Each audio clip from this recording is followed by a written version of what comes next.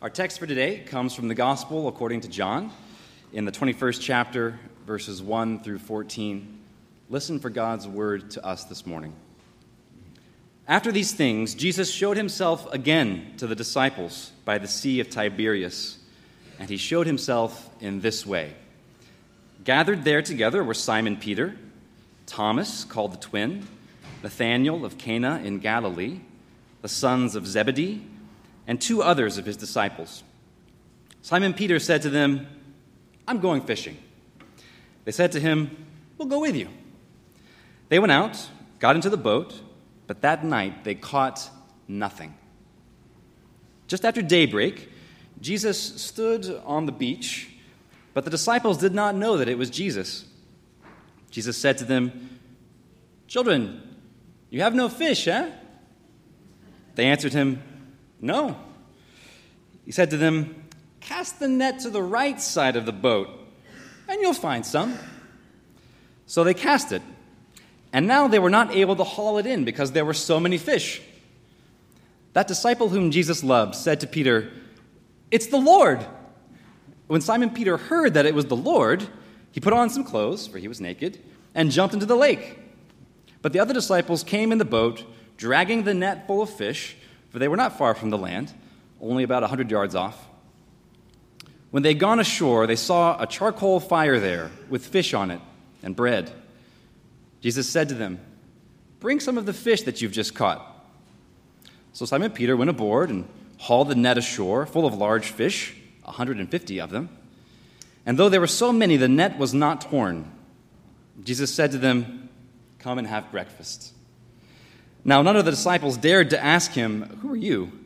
because they knew it was the Lord. Jesus came and took the bread and gave it to them and did the same with the fish. This was now the third time that Jesus had appeared to the disciples after he was raised from the dead. This is the word of the Lord. Thanks be to God. Amen.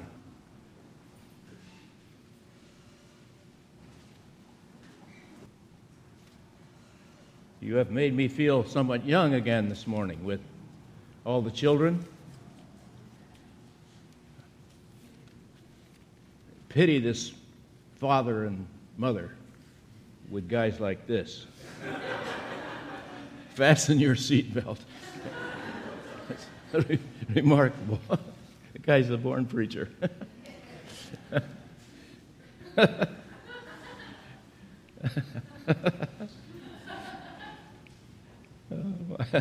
It's a great place to be. I'm so pleased to be here again. I'm grateful for the invitation. When you get to be my age, you're always glad that somebody thinks they need you. And it's great to be here. Praise the Lord for your pastor and for what God's doing in this place.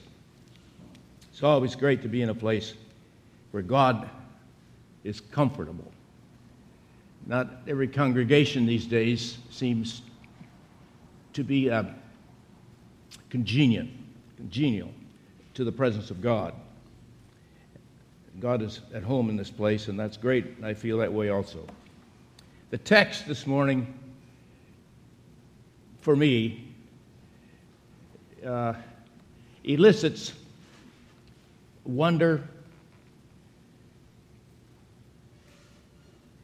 I come to the shore with these fishermen, and I'm trying to get into their experience, and I struggle with it.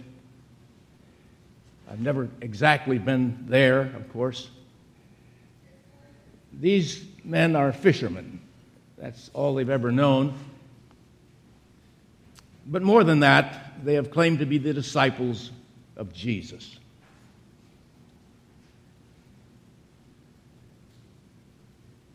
The days prior to this event have been tumultuous, to say the least. And I've tried, without much success, to get into the emotions that must have gripped these guys, as on several occasions Jesus has shown himself to them alive from the dead.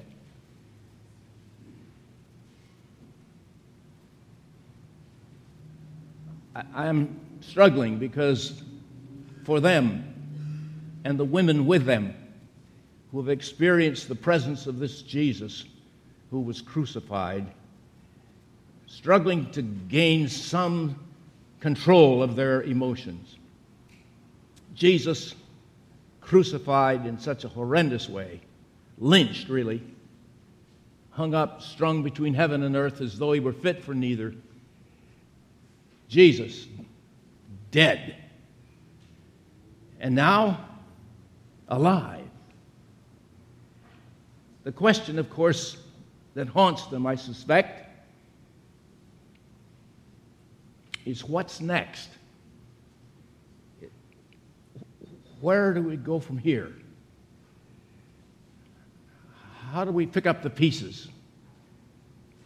How do we regain some semblance of cohesion, internally even, to say nothing of our friendship with one another? They struggle, I'm sure. And then the leader says, as if to solve the problem, I'm going fishing. And the rest of them say, well, we'll go with you. That's all they've ever known. That's what you do. You go back to what you've known. If the future is cloudy, or if the future is shattered, if you sense perhaps there is no future, or if the future is uncertain as to, you go, you do what you do. You go back to what you know, you're comfortable with. You go fishing. They plowed themselves, got into the boat, cast off about 100 yards from the shore, went fishing. Fished all night. All night long they fished. What a drag. And they have caught absolutely nothing. The fish have paid no attention whatsoever. As the dawn just kind of eases into their consciousness, a voice from the shore. Children, says one translation, children or friends. You got any fish? And I honor these guys. They answered that. They didn't have to. They didn't know who this was. They just know. And then this suggestion, this loving, tender suggestion. Cast it over on the right side of the boat, and you'll find some fish. It's almost as if the possessor of that voice knew where the fish were. It's almost as if the fish knew the voice. They collaborated. They cast the net and caught the fish. And then there is this recognition. It's the Lord, said one of them. Peter, always somehow the first to do something. If you don't know what to do, you do something. Oh, Peter, up to now somewhat naked in the boat, wraps some clothes around him, jumps into the water, and heads to the shore. This is a wonderful story as Jesus welcomes these men. Breakfast is ready, he says to them as they alight on the shore. There is the charcoal fire, there are the fish, and there is bread. And Jesus becomes not their shepherd here, not their master here, not the Lord here, but a host. Come, he said, and eat. Breakfast is ready. And they came. I find it terribly comforting to know that the God who has come to us in Jesus Christ has come to seek, to search out, to save, but also to comfort, to receive us as if he enjoys our company. It took me a little while to get into that. I'm a couple of years down the road from where I began, and I have no idea how I got here in so many ways. I was exposed to this gospel when I was in Sunday school, and I suppose it was there that I learned John 3:16. For God so loved the world that he gave his only begotten Son, that whosoever believes in him should not perish, but have everlasting life. When I became a Christian as a junior in high school, I think that was somewhat reinforced, although I was totally ignorant of the Scriptures. I felt embraced and safe in the arms of Jesus through the life of my friends who had invited me to church and to Sunday school and so forth. Young people who knew Jesus, young people in whose lives Jesus was alive and vital. They wrapped their arms around me, and later I came to realize those two were the arms of Jesus that kind of pulled me into this. And so I became a Christian. I was saved, to use an old word. What I didn't get for a long time, was that God comes to us with open arms because he likes us. He enjoys our company. He wants to be with us. He receives us, and he becomes our eternal host. Come is the great word. Come unto me, all ye that labor and are heavy laden. Come. He loves us. He even likes us. Can you dig that? There's a subtle difference there, isn't it? The feel's a little different, doesn't it? It's the subtle difference between saying you believe and saying you trust. It is the same, but it has a little different feel to it, a different quality. There's a hominess, there's a warmth in the word come. And here it is. He didn't say it, but there it was. He stood on the shore. He welcomed these guys. He'd been with them before. He'd been with them for a long time, several years. He knew these guys inside and out. And he must have known the turmoil that had rankled in their spirits, haunted their dreams, cast doubt on their futures. Here is an attempt to put Humpty Dumpty together again, as you were. This Jesus receives these people, receives these men.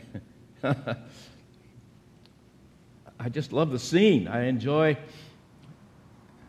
imagining what it would be like to stand there on that shoreline, just as an observer, and to watch the interaction as they kind of slowly warmed to the reality of his presence. This Jesus who was crucified is alive, is the host, serves the fish, the bread. Sit down, breakfast is ready. Now, I suspect that it's possible today, wherever we are, to experience something like that with Jesus. It's possible. It's possible to position ourselves in such a way in his presence that he hosts this wonderful giving, this wonderful sense of his presence, this growing comfort, this ability to relax in his presence and to know everything's going to be all right. The questions that haunt us sometimes, this question, what's next? Someone has suggested that's the question that ignites discipleship as it moves into the future. That's the question the disciples ask. What's next? Where do we go from here? And you get the answers to that in his presence.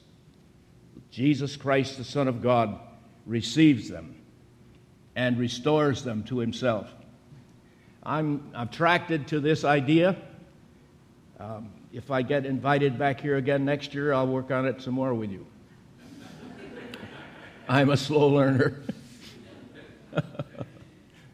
You will recall the 23rd Psalm. You'll remember the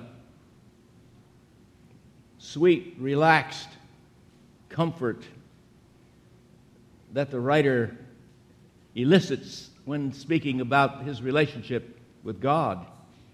He comes to that marvelous, pregnant idea. He restores my soul.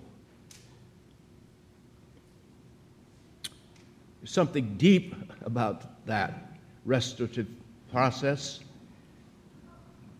The God who looks deep within, who knows us through and through, who perceives exactly who we are and what we're about,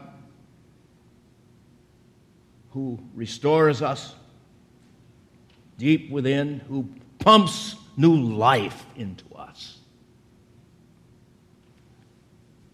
makes me come alive in my soul. Oh, I like that. You know why I like that? Because everything else about me decays.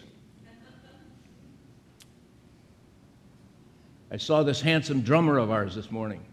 Good-looking dude. Sitting over there, running his fingers through his hair. I had hair once. There's nothing special about him. I had hair once. Wow. All kinds of other things functioned fairly well once. And sometimes, I confess to you, I've kind of gotten old inwardly. I kind of get weary in my soul. And there are all kinds of reasons for that. My wife's illness, perhaps. I'm finding it more and more difficult to push her wheelchair. She is surviving my care. I'm learning to cook, perish the thought. I'm overcoming 62 years of living with this one woman, and she spoiled me something awful. And now she suffers because she can't spoil me anymore like she used to. Grandkids. Oh, Lord, grandkids. Grandkids. I remember the response of my oldest granddaughter when a certain man was elected president, and she got up that morning and she didn't know whether to spit or whittle. Oh, no, she said, it can't be. She didn't know how to go to high school that day. And, of course, she passed that on to her grandpa. Grandpa, what do we do now? What?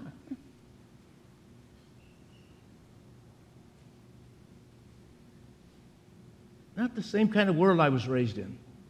It kind of seeps down into my soul, down into the fiber of my being, kind of gets into my fingertips. It kind of wrestles with me and mocks me almost, the future. And I need someone to come along deep within, deeper, deeper, deeper than any soul can, deeper than any other voice. I need someone to say to me, peace, be still. I need someone to comfort me. I need someone to assure me that everything is okay.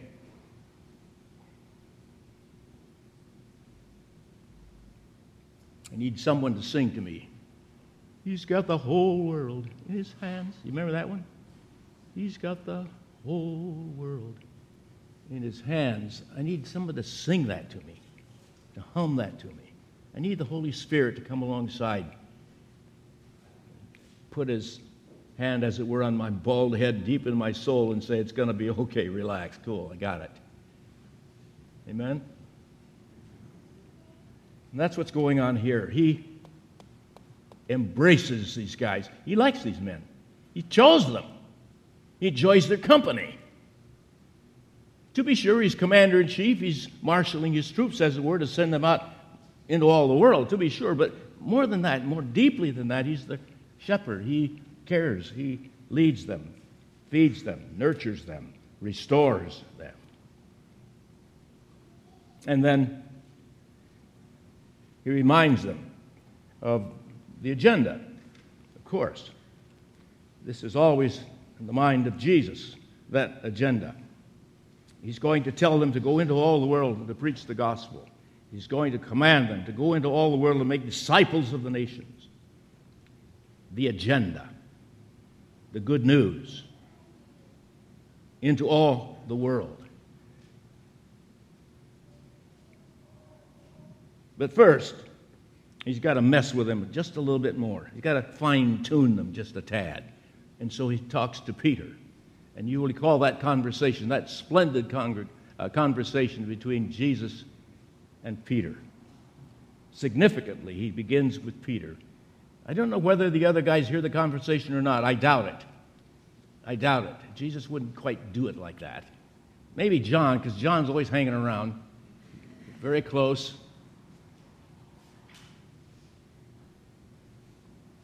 Peter, do you love me?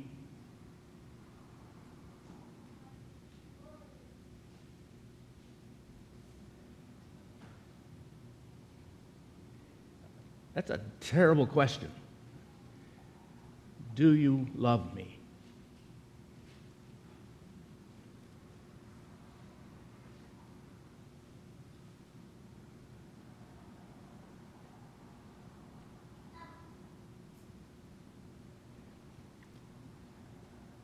A 1,000 years ago, it seems, I was sitting out behind a cocktail lounge in my hometown, a little town in southern Michigan.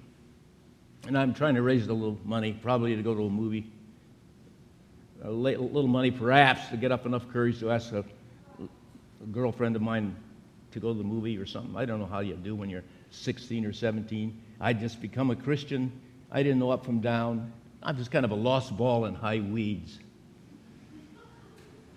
But I'm peeling potatoes. And I'm out there in the back of this little cocktail lounge thing. It was M&L's Cocktail Lounge.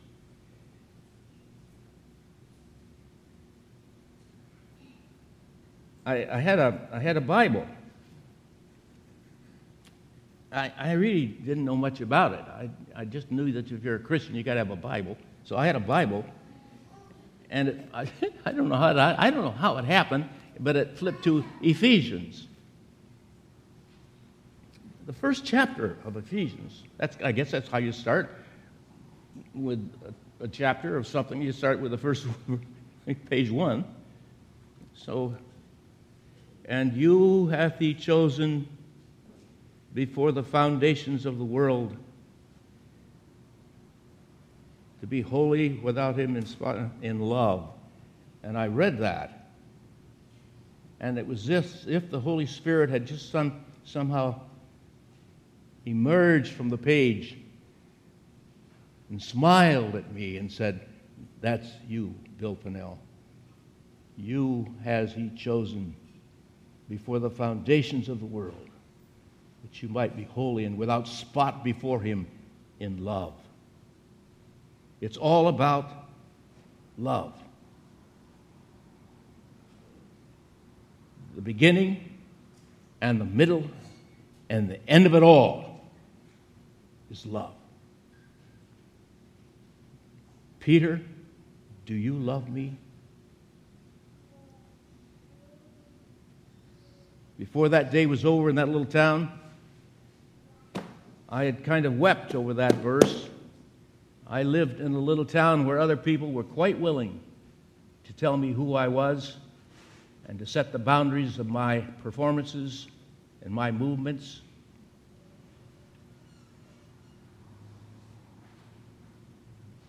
And here is God himself, who smiles at me and said, "I have chosen you before the foundations of the world. I have chosen you." Now, you may not even be a Presbyterian, but if you get into that, it's enough to make a man say amen in church.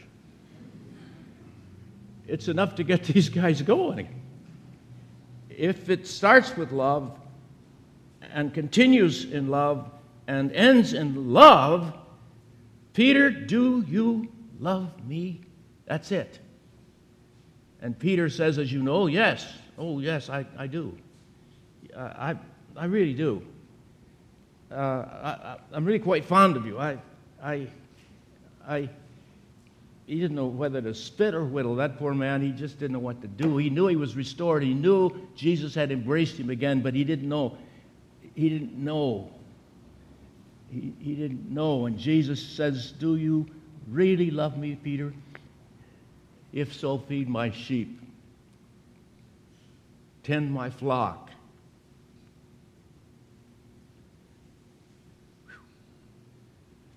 And the rest is history. And here you are this morning, and here we are. And the sun is rising, and the fish are frying, and the bread is ready, and the host extends his arms and feeds us from his fingertips and smiles at us and said, oh, am I glad to see you. Let's eat. And let's get going.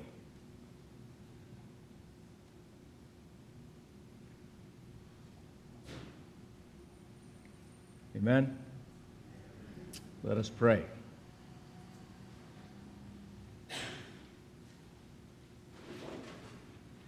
Our Father, we are in your presence. We are your children, your chosen ones. You have set your heart upon us from eternity, and we are yours. We have not the capacity to contain such a wonder, and our spirits yearn for the freedom to shout and to rejoice as is appropriate in your company. You have fed us. You have nurtured us. We sit with the disciples and rejoice that you receive them again, and you receive us again and again, and you feed and nurture us.